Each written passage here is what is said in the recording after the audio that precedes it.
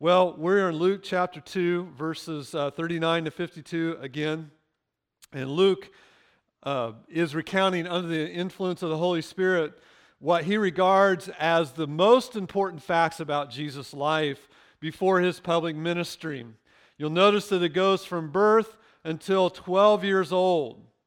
And this is the only event that is recorded in Jesus' life other than his birth. These are the only words that we have recorded that Jesus uttered before his earthly ministry. And so what Luke is doing is he's building an identity. He's telling recipients who Jesus is. He's making the case that Jesus is God in the flesh, the eternal Son of God incarnated in the flesh. And so with that, let's stand together as we read Luke chapter 2, verses 39 to 52. And when they had performed everything according to the law of the Lord, they returned to Galilee, to their own town of Nazareth. I'll stop. Remember, this is the end of the birth narrative and everything that we had talked about with the birth narrative. And the child grew and became strong and filled with wisdom, and the favor of God was upon him. Now, if you remember last week, I said this is the brackets. This is the first one. Verse number 52 is the second one. This part of the bracket covers, it basically summarizes Jesus' life from birth until 12 years old. Verse number 52 summarizes Jesus' life from 12 years old until his adult ministry began. Now, his parents went to Jerusalem every year at the feast of Passover, and when he was 12 years old, they went up according to custom. And when the feast was ended, as they were returning, the boy Jesus stayed behind in Jerusalem. His parents did not know it. But supposing him to be in the group, they went a day's journey, but then they began to search for him among their relatives and acquaintances. And when they did not find him, they returned to Jerusalem searching for him. After 3 days, they found him in the temple, sitting among the teachers, listening to them and asking them questions. And all who heard him were amazed at his understanding and his answers. And when his parents saw, they were astonished. And his mother said to him, "Son, why have you treated us so? Behold, your father and I have been searching for you in great distress." And he said to them, "Why were you looking for me? Did you not know that I must be in my Father's house?" Something I'm not going to point out in the sermon, I'll point out here. You'll notice in the previous verse, she said, "Your father and I." And he turns around without being disrespectful and say, "No, I'm in my Father's house. That's not my Father." You'll notice that he does that in a very gentle way.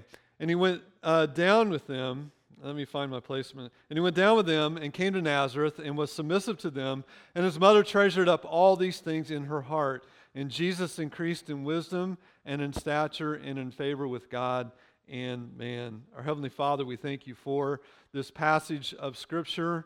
We thank you for Jesus Christ, the Son of God. We thank you for Luke's recording of it. Now I pray that the Holy Spirit will speak to our hearts and help us to understand more clearly who you are. In Christ's name, amen. Thank you very much. Well, I mentioned last week that his parents traveled in a caravan. As a matter of fact, I think the ESV translates the word caravan as group, but if you look at other translations, it's the word caravan. And suppose that Jesus was with them. These caravans could number in the hundreds of people traveling in a caravan, and many times these groups of people that left together were from the same village. So the particular caravan that Mary and Joseph and supposedly Jesus was in was most likely the caravan that was going to Nazareth. Everybody traveled together. Everybody in the little village knew each other. The kids all knew each other. There were lots of families together, and they were traveling together. And so most likely they went down from Jerusalem towards Jericho, about a day's journey down to Jericho. And that evening, as they're settling in, all the kids start going to their parents' place. They realize Jesus isn't with them. And so they get up the next morning. They walk back up to Jerusalem, and that's a pretty grueling hike. If you've ever been over there, you know what I mean by that. And then by the time that trip is over, it's the end of that day. So they sleep overnight. The next morning they get up, and they go searching for Jesus in the temple, and they find him. And that is how Luke says, after the third day. Now, Luke's language indicates that Jesus was now fully understanding. He fully had the mind of God. He had developed to the point where his understanding was complete. And since he had lived his life with no sin, the Bible says that God's favor was upon him. Not only that, but if you think about it, since his mind was not hindered by sin nature, he desired the Word of God. You'll notice that the man without sin, more than anything else, the boy, 12 years old, wanted to be around the Word of God. And there is a principle there that we need to remember as Christians. And the principle is this: there is an inverse relationship between the sin in our life and our desire to see God. Christians are those who are growing to be more like Christ, but Christians' growth is like this, is it not? And so there are times when sin will be in our heart, and our desire for God, our desire to see Jesus, our thirst for His Word wanes. And then when we repent and we come out of that sinful time and we begin to seek Christ anew, what happens in our heart? There's a desire to know God even to a greater degree. That thirst is greater. And so there's an inverse relationship there. Notice with me verse number 47. Verse number 47, and all who heard him were amazed at his understanding and his answers. Now, remember, most likely the way it worked, we know that the great teachers from around the Roman Empire would come at Passover, come to the temple. They would set up shop after the feast, the 7-day feast period of unleavened bread after the Passover, and they would teach. And they always sat down, and there would be groups of people around listening to them. So in the temple complex, there were these groups of people. And so Mary and Joseph were walking through, and they found the group where Jesus was. And the Bible says that here's this 12-year-old boy, and all the people around him are amazed at his understanding and his answers. Now, it seems he's not there to be taught. It seems that he's listening to how they understand the truth about God. And he has a consuming desire to know more and more about God. He has a hunger for discussing the truth of God. I love being around people that love to talk about Scripture and talk about the Lord. And I'm sure you do too. And later on in his earthly ministry, he would ask them questions that they couldn't answer, because Jesus, being God, cut right through their hypocrisy and right through the unbelief of their heart and got to the point. But you'll notice their reaction. What was their reaction in verse number 47? The Bible says that they were amazed. This word amazed means to be out of your mind, to lose your senses. In other words, they were beside themselves with the answers that this 12-year-old boy was giving. They were amazed. They were just completely blown away by the questions that he was asking. And this word is used a lot of times about Jesus' miracles. For example, in Matthew chapter 12 and verse number 23, and all the people were amazed and said, "Can this be the Son of David?" And this is a reaction to one of his miracles. They were amazed after he cast out the demon here. The disciples expressed amazement when he calmed the sea and he got into the boat with them and the wind ceased and they were utterly astounded. Same word there. But in Luke, and so there's this amazement at what Jesus did in his miracles. But in the next verse, in Luke chapter 2 and verse number 48, there's another word. And it says when Mary and Joseph saw him, the Bible says that they were astonished. Now this is a different word. It's not the same word.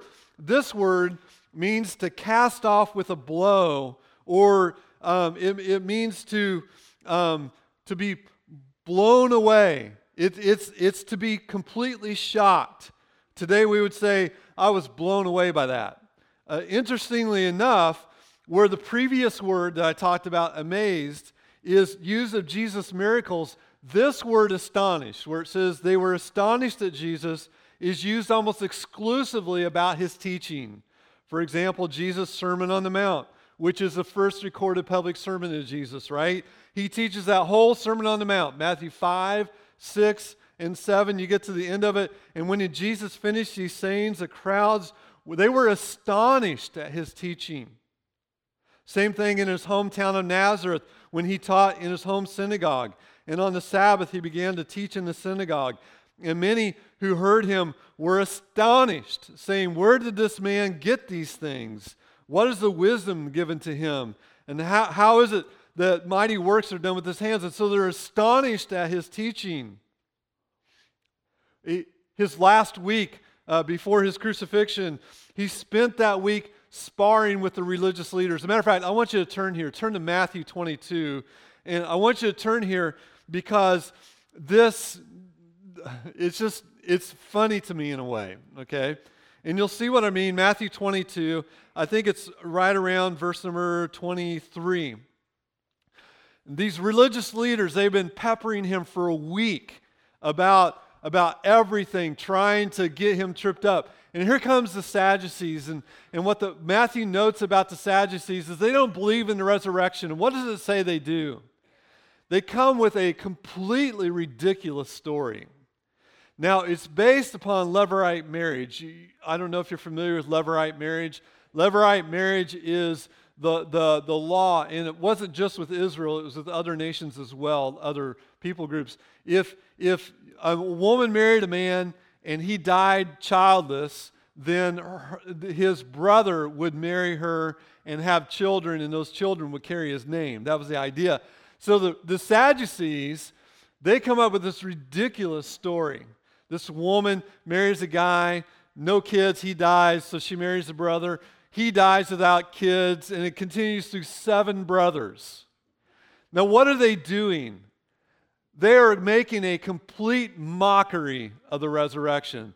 They are mocking because they knew Jesus taught the resurrection, right? They knew he did.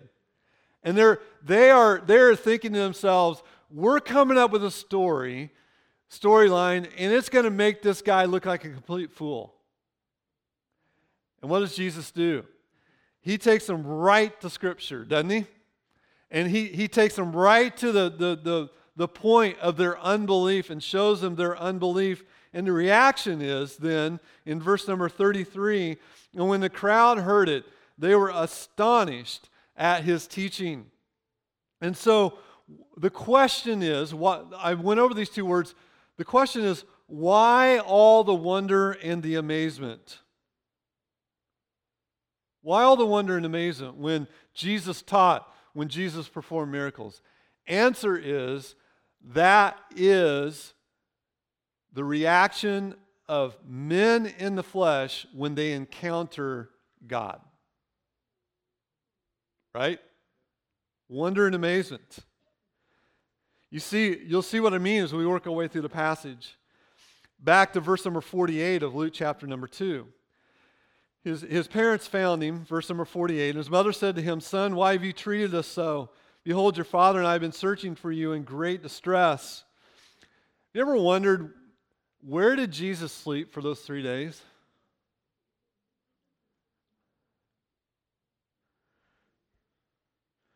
Where did he eat? I'm sure did he have money? I don't know where he ate. I don't know where he got something or where he slept or anything. I don't know that he even cared about these things. Remember at the beginning of his public ministry, what did he do? He went 40 days and nights out into the wilderness to do what?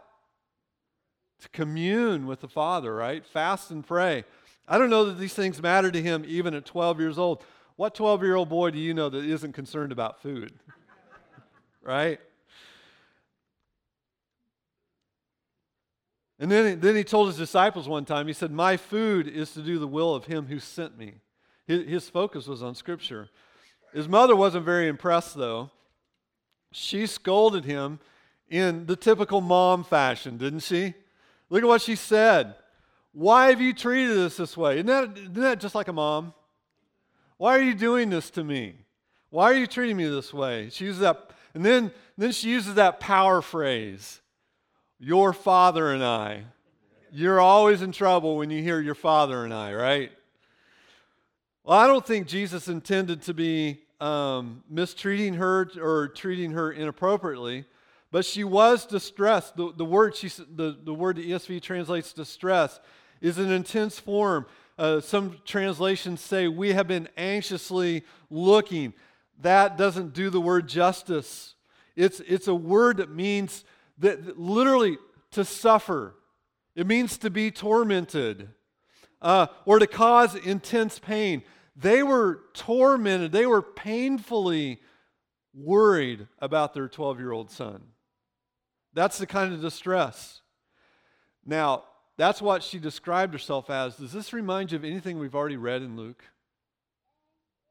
I want to show you something. Turn back to verse number 35. Verse number 35. Do you remember what Simeon told Mary? He said, a sword will pierce your own soul. And here Mary is beginning to experience the sword. The distress, and then he turns around and says, this is my Father's house. And it's only going to intensify, it's only going to grow. And his response, which we'll cover in the next verse, shows that he's already beginning to make a break from his earthly family. And he had to do this because he was sent to do the will of his Father, wasn't he? Well, let's go to that next verse, verse number 49. This is the climax of the whole passage. And he said to them, why were you looking for me? Did you not know that I must be in my Father's house? These are the first recorded words of Jesus. They're the only recorded words of Jesus before his earthly ministry. And this intimate expression was totally new. Nobody had ever heard this. What am I talking about? In the Old Testament, no doubt the fatherhood of God was a concept that people in Israel were familiar with. There are at least a dozen places where Scripture refers to God as the Father. However, those who spoke of God as the Father always used the plural and they said, our Father. Our Father. But no one had ever called him my Father. No one had ever called him my Father. God's paternity was more a general concept than a personal relationship. Even men like Moses and David, who enjoyed a special intimacy with God, never dared to claim that God was their Father. But Jesus said it as if it was the most natural thing in the world. If the temple was God's house, then it was his Father's house. We must remember that the Israelites viewed the temple as a place, that was God's house. That's where he lived. That's where, with the tabernacle and Solomon's temple, you saw the cloud of glory come down. God was manifesting his presence, and he dwelt with them in the temple. And because Jesus knew that God was his Father, he told his parents, I must be in my Father's house. And so with that confession, Jesus made crystal clear, this 12-year-old boy made crystal clear with everyone who he was. And he takes himself out from under his earthly parents. And he places himself in the divine realm and places himself under the will and authority of God as true Father. Magnificent passage. Now do you know why Luke chose this? Of all the events of his childhood, he is saying God is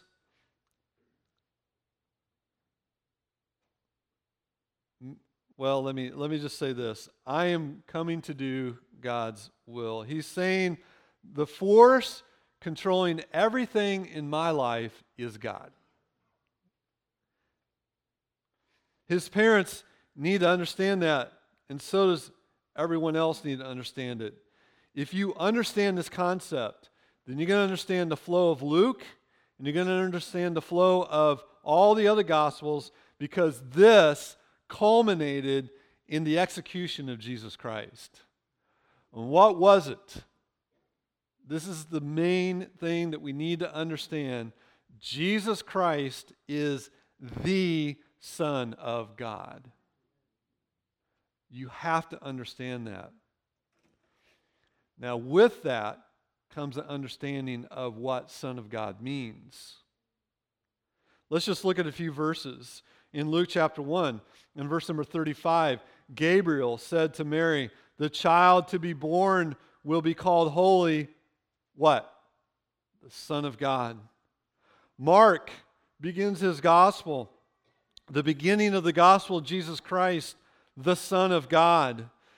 John said, "And I have seen and I have borne witness that this is the Son of God." And those in the boat worshiped him and said, "Truly, you are the Son of God." Martha told Jesus in John 11, "Yea, Lord, I believe that you are the Christ, the Son of God." Now, for us, we're used to hearing that phrase, Son of God, aren't we? And so, what do we think of when we think of Son of God? It's like, I have my son Jordan is here. He's right over there. He's still awake. No, I'm just kidding you. But my son Jordan's over there. He's my son, right? And so we think in terms of, I am my father's child. My mother begat me, and that sort of thing. But you have to understand the Hebrew concept of son. And it wasn't this. There are definite words used to describe the growth of Hebrew children. Matthew uses them. I'll point them out later on. Infant, then child, then boy.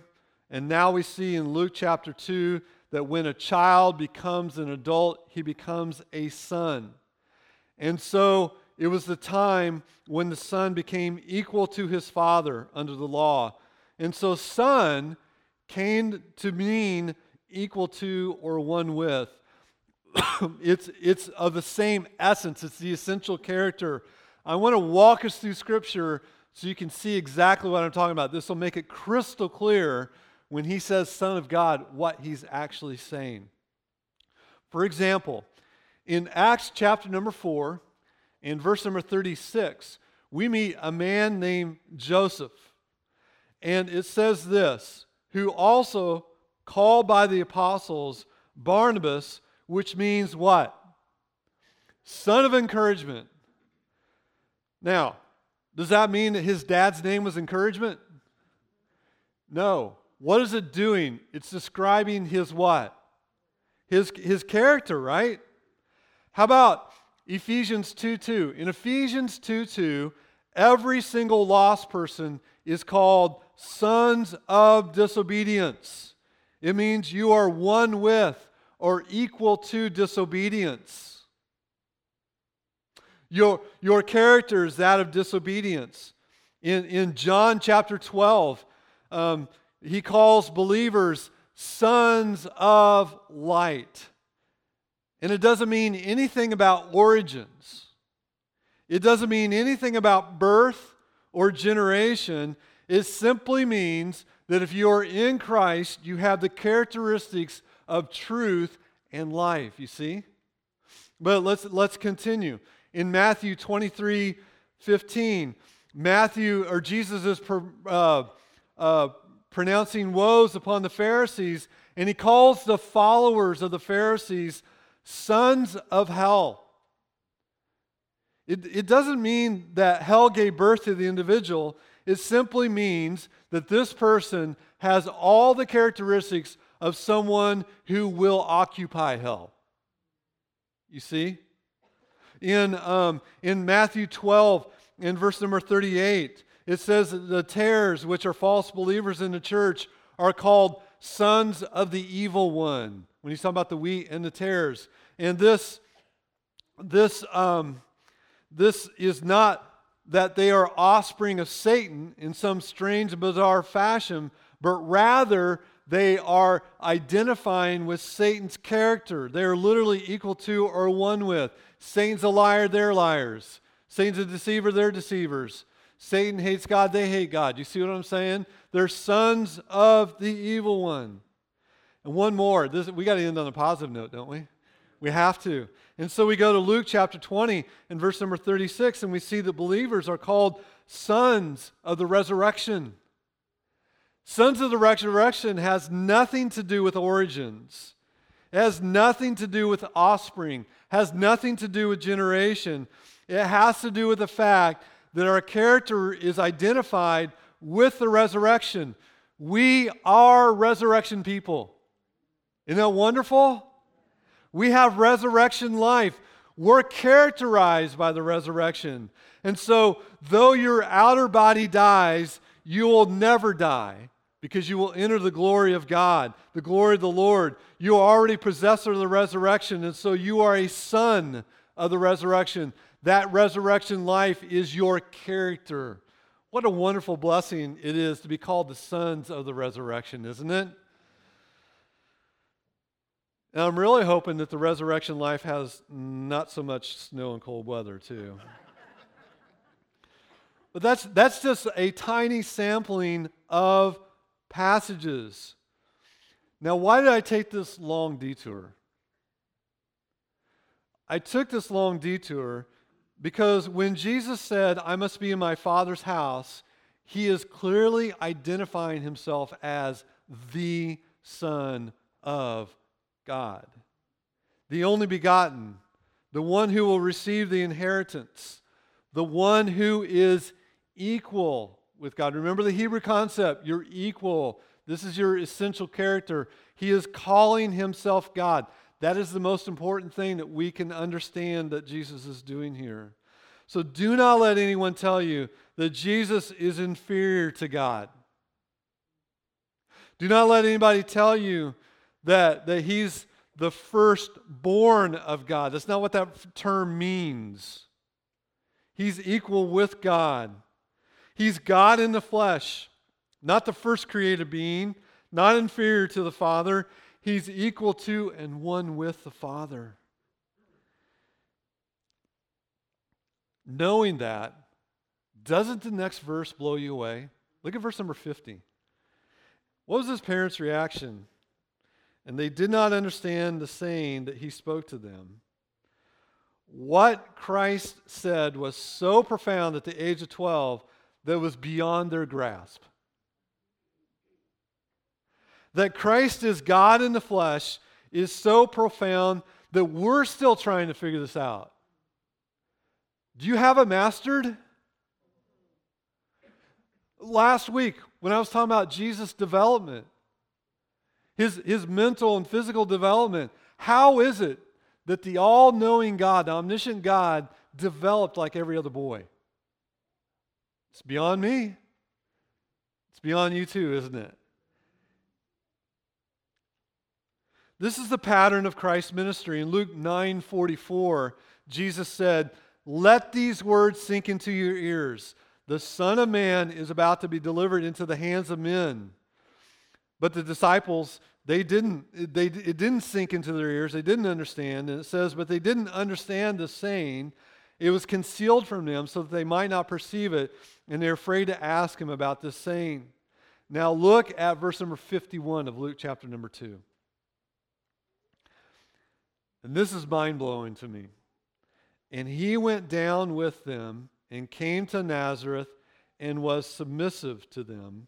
And his mother treasured up all these things in her heart. What does this verse say?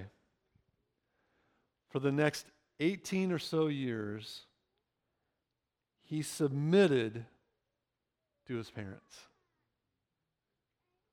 I was reading a commentator the other day, last week, and he said, can you imagine how many stupid conversations he had to listen to? I mean, think with me for just a minute. He is the Son of God. He has a perfect mind. He knew the truth, but he was surrounded by people, including his own parents, whose understanding was absolutely darkened, right? We have light, but the Bible says that we see through a glass darkly. Our understanding, how did he keep from rolling his eyes? I can't even believe it. Whatever they happen to see. He was tempted the way children are tempted. At 12 years old, he knew that he knew more than his parents. Typical teenager, right? No, he actually did know more than his parents, didn't he? He understood more than his parents.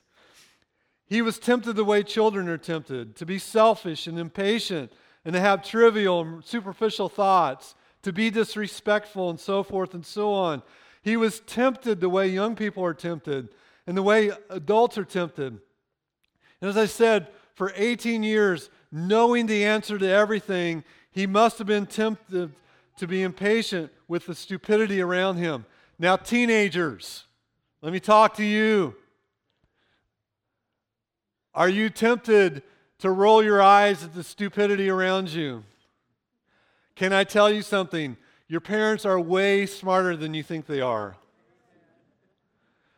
And when you get a little bit older, you're going to learn how smart they actually are.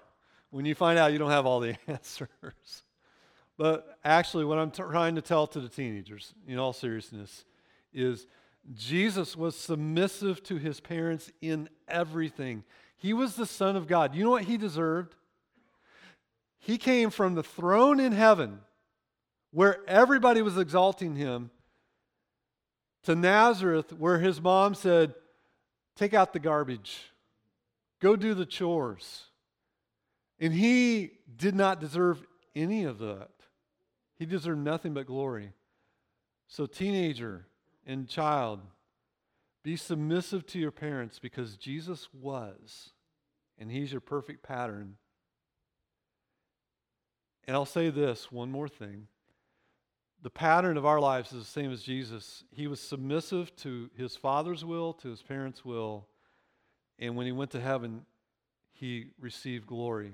And the Bible says that we will follow that pattern and we will receive glory as well. He was tempted, wasn't he? The Bible says in Hebrews 4:15, he was tempted in every respect as we are, yet without sin. And it had to be, didn't it? He had to face temptation after temptation to learn what obedience was. This is the only way for him to secure our salvation. Matter of fact, Hebrews talks about he had to learn through suffering. He had to learn obedience through suffering.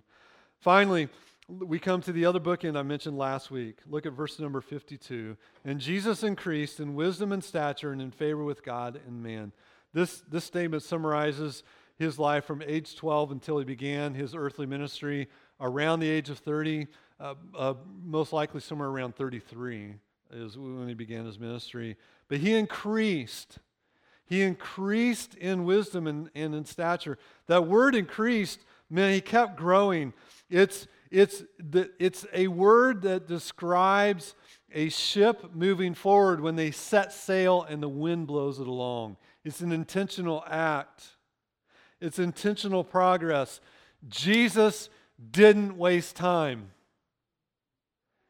He wouldn't spend hours on TikTok, Instagram, and all that sort of stuff, right? He wouldn't waste his time on Fox News, and I have to hit the older people too, right? CNN and all that other stuff. He was intentional. I mentioned that Luke uses words of progress to describe Jesus.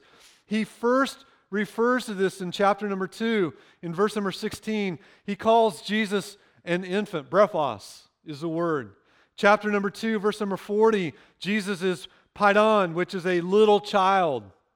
In verse number 43, he's pace, which is a child. And finally, in chapter 2, in verse number 52, he's no longer a brephos. He's no longer a paidon. He's no longer a pace. He is Jesus. He is a man. He has reached full adulthood. He grew spiritually, physically, intellectually and socially, and it's a mystery, and we will only comprehend bits of it. But I want to leave you with this. Jesus Christ is the Son of God. He's God in the flesh. And if you understand this and believe it, then you understand the gospel, right? But if you do not believe it,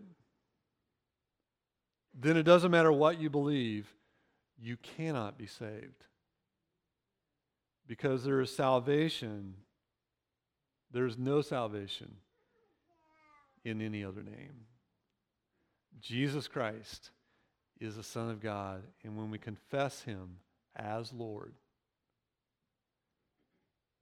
and view Him as Lord, submit to Him as Lord, and trust Him as Lord, His finished work on the cross, then we have salvation.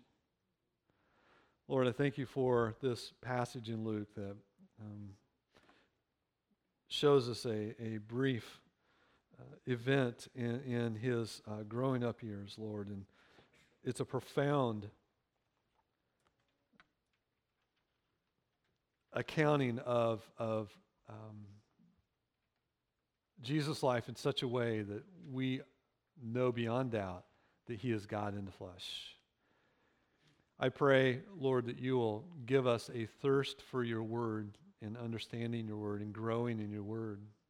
I pray that You will give us a Christ-likeness, a wonder and an amazement at Christ, a love for Christ that surpasses all of our understanding, that will increase in knowledge of Him, and that we will be confident in our salvation. And that being confident, Lord, we will also be conformed to the image of His death and resurrection life. I pray for those who do not understand who Jesus is, that You will clear their understanding and give them new life in Jesus Christ. In His name, amen.